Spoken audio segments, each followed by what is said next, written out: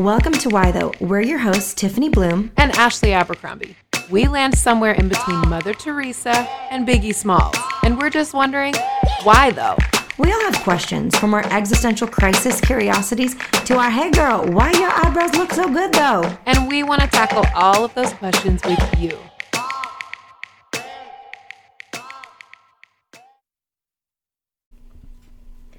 Welcome back to Why Though. Listeners, we are just honored. We're tickled pink. Y'all been listening. Y'all been showing up. We have grown tremendously in the last 3 months, and we're so thankful that you're along for the journey. Whether you're new to the Why Though fam or whether you're a subscriber since the early days of 2018. I was about to say 08, but that's a whole nother. That's not. No, we didn't start in 08. We definitely did not. We didn't. No. I don't even think I knew what a podcast was in 2008. So you know what I was doing? Do you want to know what I was doing with podcasts in 2008? I was downloading them to CDs and then listening to them in the car. Whoa. Yes. That's intense. I would download sermon podcasts, and those last, so many it's just a waste. It's just See, awful. Gen Z, like literally nobody knows our sorrow. You guys, we had to burn CDs. Do you guys understand remember how much time that takes? In fact, I had to go, I used to burn tapes back in the day. I was going to say, tapes. And record, tapes off the radio. Yes, radio interviews, exactly. VCRs for the TV. Like, guys, do you remember our running generation to the has seen a lot, okay? Millennials, we've seen a lot. It's a lot. Do you remember running to the bathroom during TGIF? Like, I have got to make this happen so I can get back to watch Step by Step, because you got max 2 minutes. Yes, the commercials are, and they used to be good back in the day also. I know. They were good commercials back then. Also, can we just talk about commercials a second? I need these Super Bowl commercials to show up. They're not as good as you think, advertisers. They're just no one watches the Super Bowl, okay? Gosh. Ugh. In our household. So I don't even watch them. We switched to Octonauts halfway through. Yeah. No, we don't watch it.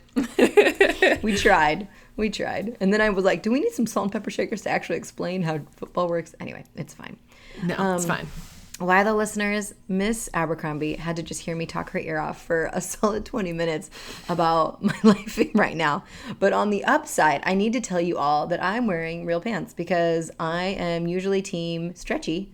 And today is jeans day. And Ashley is the queen of putting on real pants. And that is evidenced by some fabulous Instagram posts you'll see with her new purchase from the Gap, which she took her baby to. Yes, I love real pants, mighty guys. Fine. She's team real pants, and she puts on hoops every day. I do. Every single day. They're sitting by my sink, and I just put them in my ears right after I brush my teeth and go make my coffee. Oh, it's my ritual. That's beyond accessories. Mm-hmm. That is ritual, like you said. That's a ritual.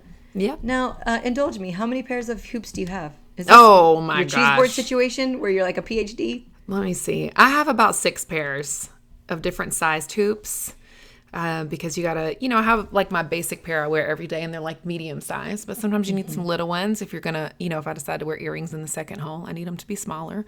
Totally. And then I have some extra large ones for ponytails and buns. So yeah, I have a lot of hoops. Are they gold, or do we have some silver mixed in? Oh no, always. I'm only full with gold in my earlobes. So I went through a silver phase in the 90s, and we all now did. We were there. Yeah. So I can never go back there because those were dark days. So I know some of you might be rocking silver right now, and more power to you. But it's kind of like the scrunchies or the fanny packs. I could never get back into it because it was such a traumatizing childhood and teenage experience. So silver's off the list. Dead it's to off me. The list. Mm-hmm. You know what got to me, silver, was first of all, you're not going to love this part, but my purity ring in high school, which I had 4 because I kept losing them. So I had a lot of silver purity rings, maybe 4, I don't know, but they're all silver.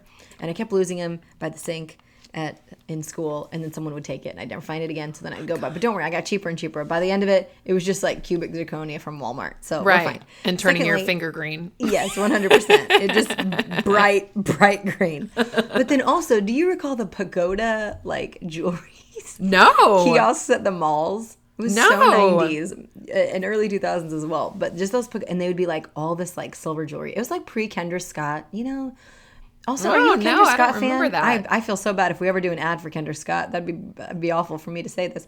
But you know what? I'll just really plead the into fifth. it. I'm going to plead the fifth. I plead the fifth. Well, I played my hand. Y'all remember that Dave Chappelle where episode? You did play your hand. I'm going to plead the fifth.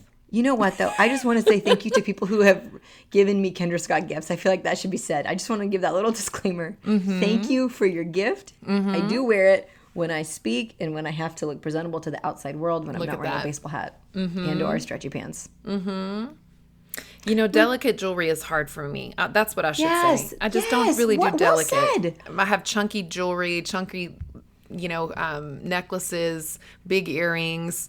So Kendra's a little delicate. But I understand my head is also large. My hair is also big. I do not have the luxury of wearing tiny things. No tiny things. They look ridiculous. So I need the bigness of other jewelry makers. Also, it's just my personality. I just love extra. I'm like, oh, is that neon green neck scarf? Please, yes. Oh, wow. Yeah, that's next level. See, I can't do neon either because of the 90s and the 80s. I can't do it. You know what? I think I'm just young enough, younger than you, to feel like neon is fresh for me. Right. So neon for me was like we wore one neon sock on the top and another neon sock on the bottom, and then we flipped it on the other leg, and we had neon scrunchies and neon fanny packs. Like, guys, it's too much. Oh, I love so it it so triggers much. all these like very ugly outfits from the photos that I have from the 80s and early 90s. So I'm very anti, although I think it's fresh on a lot of people. You know, at the Golden Globes, on the red carpet, many people wore neon, and it looked fabulous. But it just, for me personally, for me in my house, we don't go there, says the Lord. I just have to say, as a brown-skinned woman, it makes looks me fabulous. feel like, what? Yes. It just pops. Absolutely. Said the girl who has like evergreen, dark forest nails right now, but whatever. It's fine. Neon's my thing. I'm like, you know, especially because of the internet, your hands are in pictures so much, whether it's like on Instagram or Facebook or whatever, as if I'm on Facebook. But I just am like, I should have an adult color once in a while. Sometimes, maybe. Ashley, today, let's talk about everyone's favorite topic, narcissism. But it actually has become a favorite topic, and it started for me with the Red Table Talk. And so I watched a Red Table Talk episode where they interviewed a therapist who specializes in narcissism. And I really was so blessed to listen to that conversation. And since then, I feel like, surely everyone out here who's an actual therapist listening to this is like, it's been around forever, guys. But it has become much more mainstream as we've tried to make sense of so many of the scandals and the abuse and all of that. And I love that you address this topic in your book. I think it's so central to us understanding how powerful leaders thrive. And also, a narcissist, I always just thought, like, you can spot them from jump. But then I've learned that you actually can't. And it's a little bit like a pimp where you don't actually know where this is headed, with all the grooming techniques and the way that they lure you in. And then all of a sudden you're working under or being around or living with a narcissist without even realizing how you got there. So I'm excited to talk to you about this because I think this theme in your book is an important one for us to understand.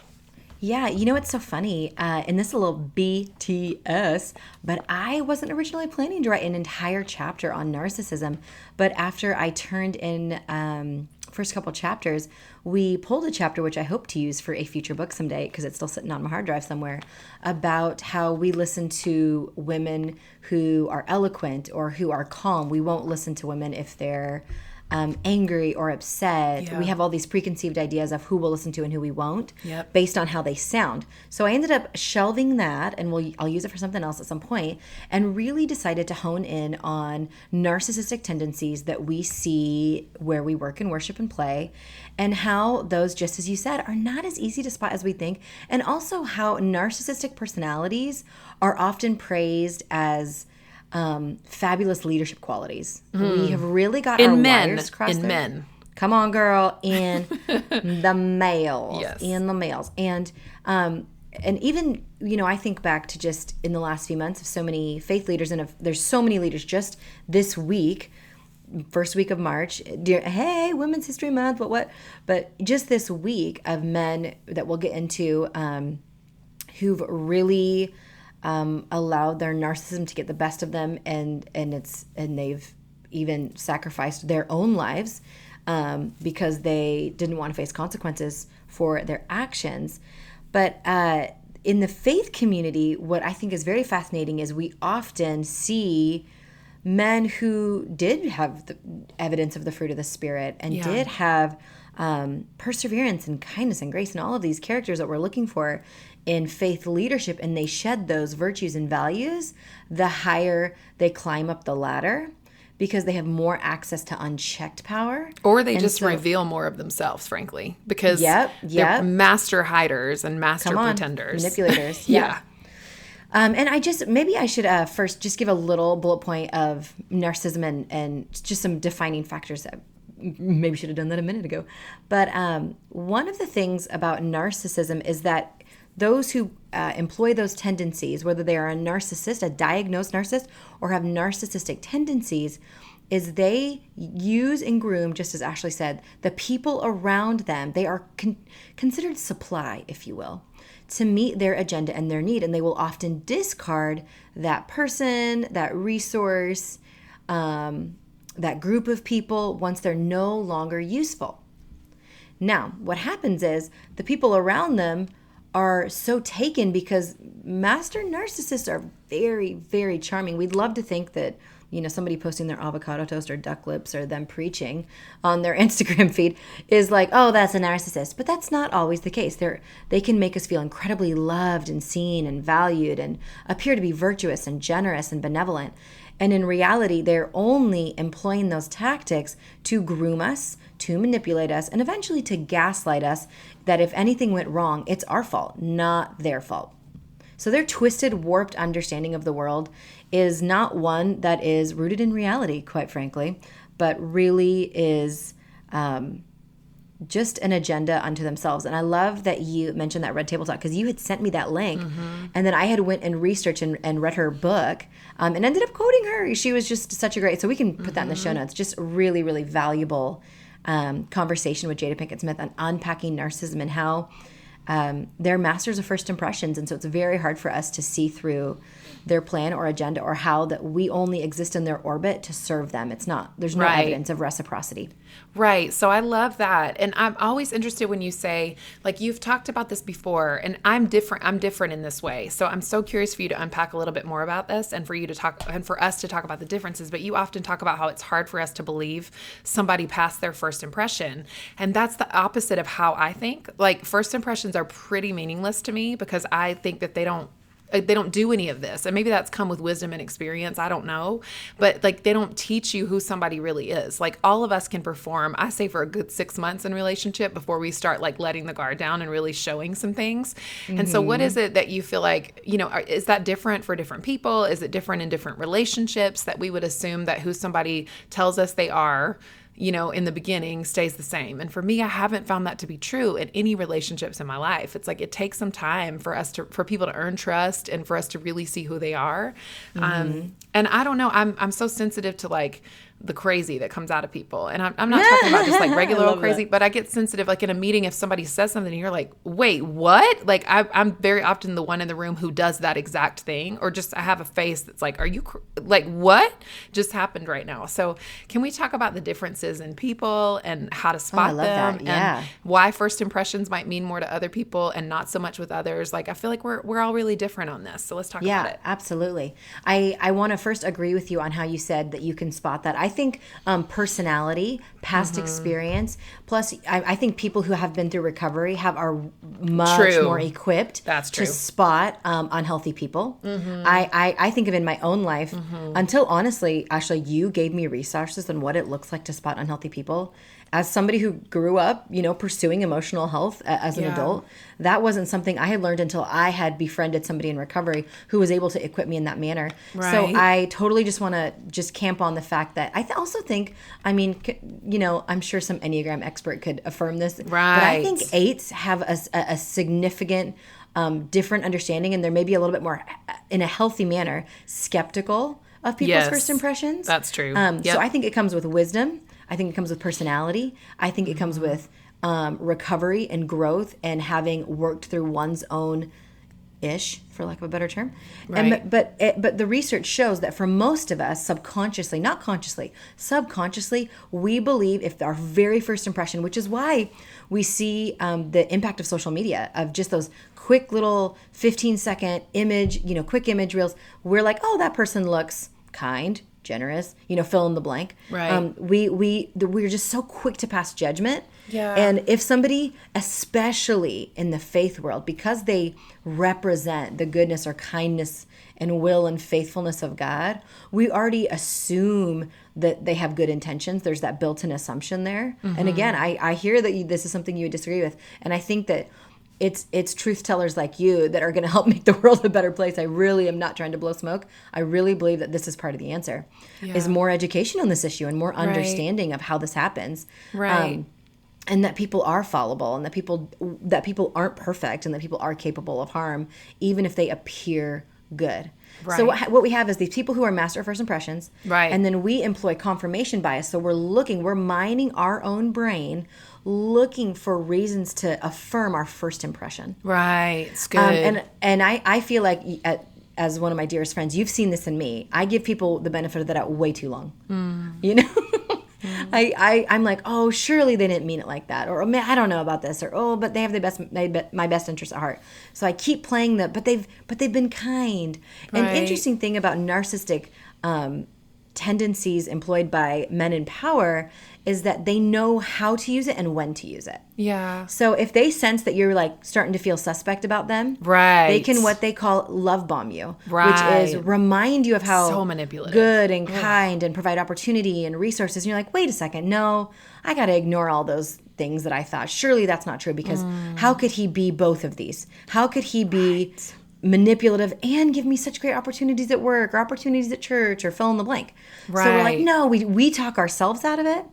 And then what we employ is that is coined by that incredible psychologist, I forget her name off the top of my head, on Red Table Talk, but what she shared was euphoric recall. So when we recall past events, we only recall the euphoric moments, the happy moments, and we kind of dismiss or edit out the ones that were negative or made us feel less than, because why? They're uncomfortable feelings. And many of us don't want to go into the dark of our own feelings and deal with what's happened or how somebody has exploited our boundaries. So then we can, and I think it's just our hunt for goodness. We're like, no, I want this to be good. I want this to be whole. I want this to be right. And really it ends up eating us alive. It ends up eating us alive because the way we escape narcissists is usually a painful break. There's usually not a pleasant, like, oh, I think we just need to go our separate ways. It's usually painful, like, hey, I got boundaries, you can't meet these, or I just got to get out of here. And then after some time and we've sought healing, or we're able to reflect back on our experience, we can see just how manipulative it was. Right. And you mentioned right at the beginning, we saw this with Weinstein, the way he would just manipulate and exploit power dynamics between himself and the women he employed or worked with or hired for his movies. And then they would be like, wait, I got to tell somebody, I got to do something. This is not right. This can't be happening. He's only using me for my body, and he's telling me he's going to give me this. But then he would give them the dream role, or he would give them the incredible paycheck that he wants. But then he would trace them around his office and pin them down. So there's this both and that is just so unhealthy that so many of us are conditioned to accept. Right. And I think some of the ammo of a narcissist is they specialize in making you feel crazy. Come on, so girl. they Come are on, actually girl. doing the behavior that is very abusive and wrong, or is the back and forth. They're screaming at you one second and they're being so kind. They're buying you gifts, doing the things that they do. And they specialize in making you feel crazy. And I want to circle back to and just say, I'm so sorry, because earlier I mentioned that men only do this, but it's actually not true. Women totally do it. And like I have a couple of people in my life who have a mother figure in their life who's a narcissist. So I want to say that women can totally do this, but I just wanted to make that very clear since I said that earlier. But they specialize in making you feel crazy. And then I also feel like this weird dynamic happens between women. And maybe this is part of why, like, narcissists, to me, I feel like I can spot them in my history and my past. And here's why. It's because I was always the person at the work in the workplace and in ministry who didn't benefit from the narcissist. So I would directly receive the same, crap that other women were, but I was not given the opportunities, and I was not given, forward motion, and I was not given, a rung on the ladder, to say it very flatly. But I think there are women within organizations who are receiving the abuse, but also receiving the opportunity. And so for me, there always comes this point where you're like, this is not worth it. Not only am I not getting anything out of this equation, but I'm going to leave here, half dead and half broken with absolutely nothing going with me. Like there's not going to be any opportunity after this. There's not going to be any connections after this. Like it's just dead in the water. And so I do think that there's that unique way that a narcissistic environment creates opportunities for women to not only be pitted against each other, but for other women to wound women who are just receiving all the abuse, but are not able to have any sort of forward motion in that company or in that environment. And so it's a wild thing to experience, and what it does to people and what it does to women. And this is such a hard topic, I feel, because it can happen in your home of origin, and it can happen in the workplace, and it can happen in ministry. And it makes me so sad because everybody gets hurt in this process. Other men get wounded in this process who are also having to live under this narcissist. And yep, absolutely. I think sometimes, we just need to talk about all the nuances of it as well, because that environment is so disempowering to people.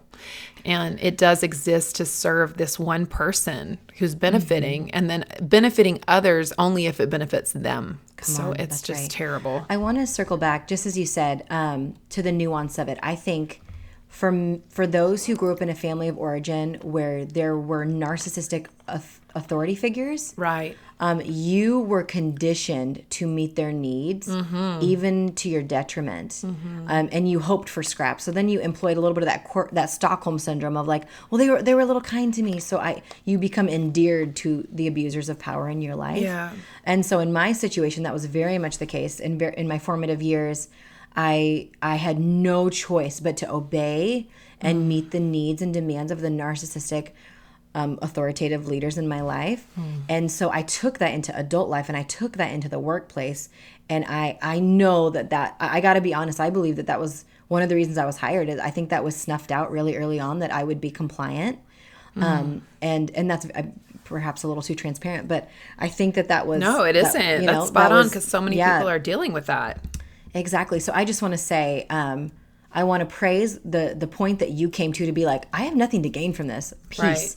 And I think if more of us could realize this system is rigged, and it's not rigged in my favor. Yeah, that's right. Nobody is there. There is not a collective gain here. Therefore, there's no gain. If not everyone can win here, only one person can win. This is not healthy. I don't deserve this. This is toxic. This is not a goodness culture.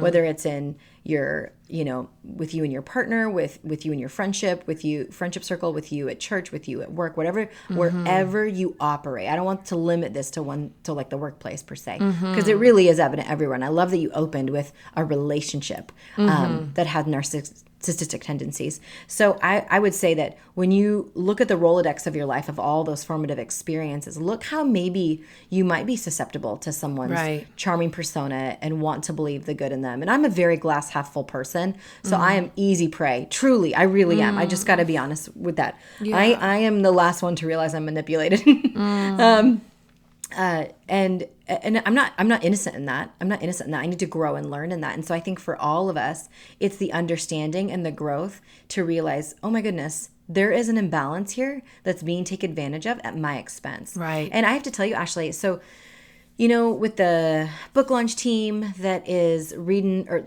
early copy, digital copy of the book, the biggest feedback that I have gotten, whether it's in my DMs or private Facebook messages or even on our private Facebook group, is the chapter on narcissism, realizing as they look back, oh my gosh, for the first time, I've been able to put context to my experience with my past employer, with my past mentor or pastor or discipleship leader or youth pastor. That has been the single most response that I've gotten from this book so far is, wow, you just made me realize what happened to me, because I just thought it was all my fault. Right. I'm the bad person in the situation, and it's all my fault. Right. So I love that because, again, I think about this in the recovery world, right? So many people think they are not in need of recovery, and we all have to come to that conclusion on our own, right? It can't come from anywhere else. It's like the worst thing you do on the Enneagram, they say, is to try to name another person's number. Like, you have to arrive at your own conclusions about your journey and your life and who you are, and that's true in recovery. But I think that some people dismiss recovery because they think to themselves, I'm not those people. And so we forget that, yeah, we all can have tendencies of things like codependency. We all can have tendencies of like borderline addictive personalities or whatever the situation might be. You know, you put it in there. All of us have a little bit of dysfunction in us, period. And we are in need of recovery. And so I think that this is true for narcissism. That is such a big, scary word. It's like, ooh, a narcissist. And you don't want to, not only do you personally not want to identify it, but it is difficult to sort of name that in your life. And so what I appreciate about your book is that you are naming the more nuanced subtleties, which is why I loved that Red Table Talk, because then you recognize like, oh, like it's not this big, scary Nebuchadnezzar looking person. This is actually like, oh, someone who they can be kind. They can be charming. They can be, loving if you can call that love, which I wouldn't, but you get the idea. You can assume that that's love in the beginning.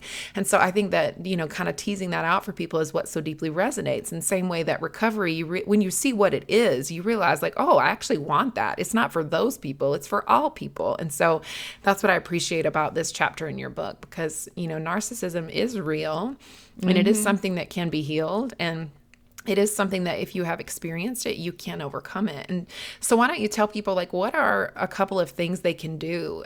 Let's say, somebody is living with a narcissist. That's a different level of breaking away than someone who is in a workplace where there's a narcissist. There's a different level of mercy and tenderness required for someone who's living with someone. Like what are some of the boundaries they could practice?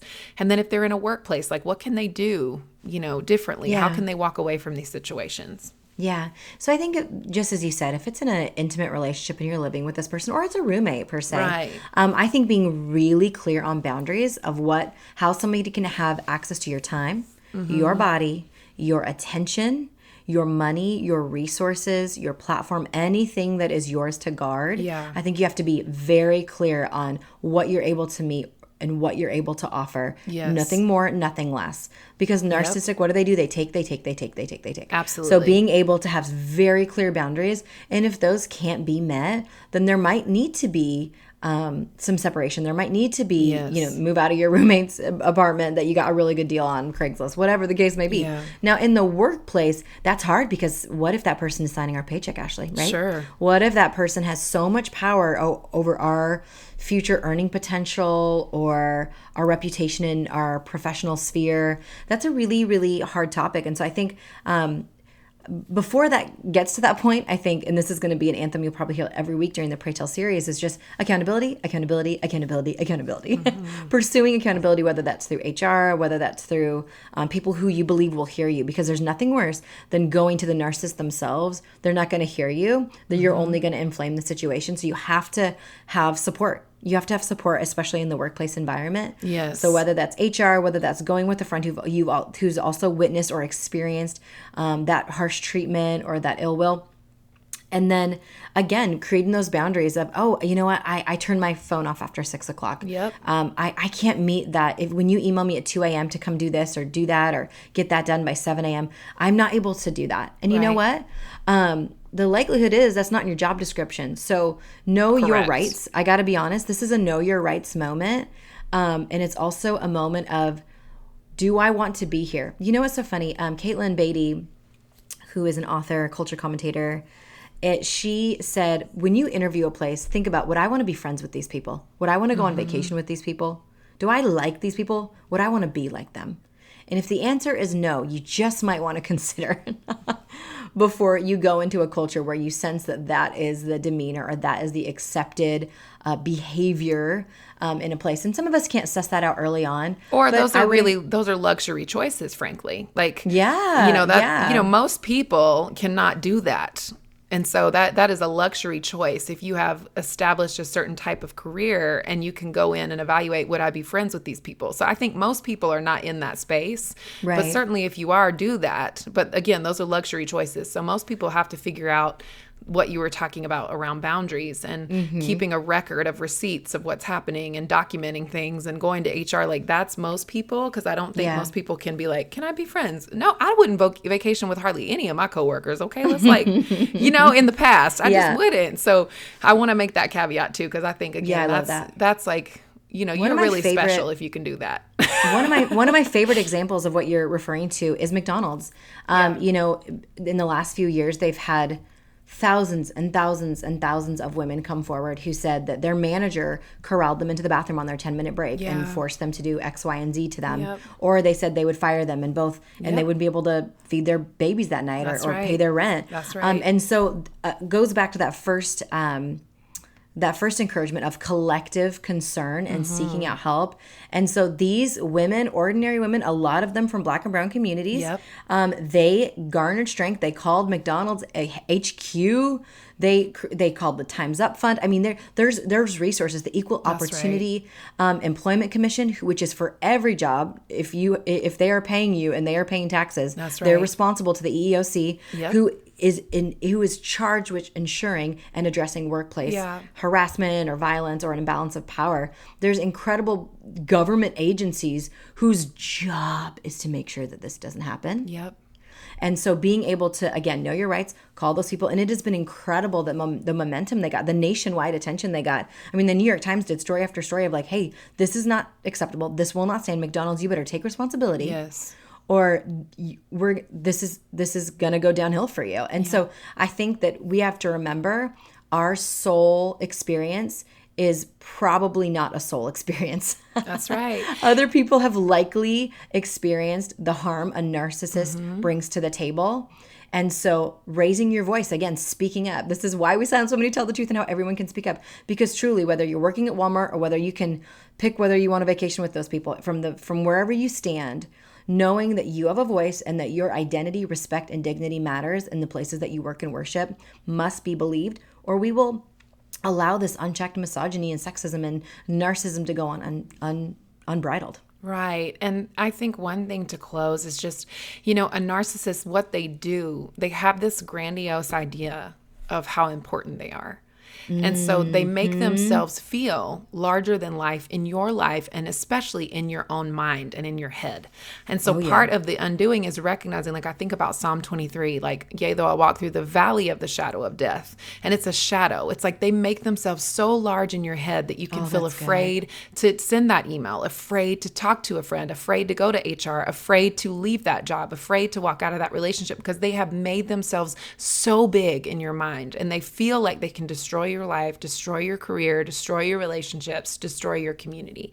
And certainly there will be losses when you walk away from something as large as this, but at the same time, they are not nearly as big as they have made themselves in your mind.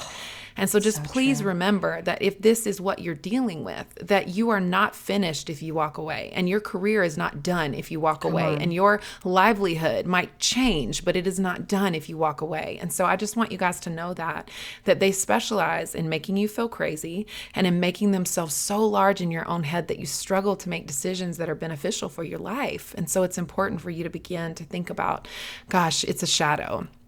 It's like the big air balloon in Wizard of Oz. Like he pulled back that curtain and he's like this little guy on a bicycle. And that's actually what a narcissist is in your life. They do not have the power that they've assumed in your life. And they are just making you feel like they can do terrible things to you. And, in some cases, many of you have experienced those things. So I'm not making light of that. I just want you to know that grandiose sense of who they are and the bigness that they become in your mind. You don't have to live like that. And you can walk away. And we'll put some resources in the show notes. I'll get those from Tiffany. So if you do need to make some calls or get some additional help, then we can provide that for you. Because we love you guys. Get out of this narcissism. These people need to be put down. I love need that to be Wizard humbled. of Oz example. That is the most beautiful example. I mean, maybe beautiful is not the right word. Accurate example. Because this intentional inflamed view of who they are is so, it can, like you said, it can feel like I can't make decisions for my well-being because of who and what they could do to me. It's just, it can feel like too much, but the righteous will not be forsaken. You are loved. You are empowered. It's the very reason Jesus died and rose again, is to give us abundant, full life, not a sliver of a broken life that a narcissist can perpetuate. So, why, the listeners, we're so thankful for you. And we know this is not light frozen pizza cheese board stitch, but we're here for you. We're ready to do the heavy lifting, the light lifting, the laughing, coming to the table with our honest selves. We're so thankful for you. Bless you. Bye-bye. Hey, listeners, remember to subscribe and comment. It helps others to find the show. To learn more about Tiffany's writing, speaking, or books, visit tiffanybloom.com. To learn more about Ashley's writing, speaking, or books, visit ashabercrombie.org. See you next week.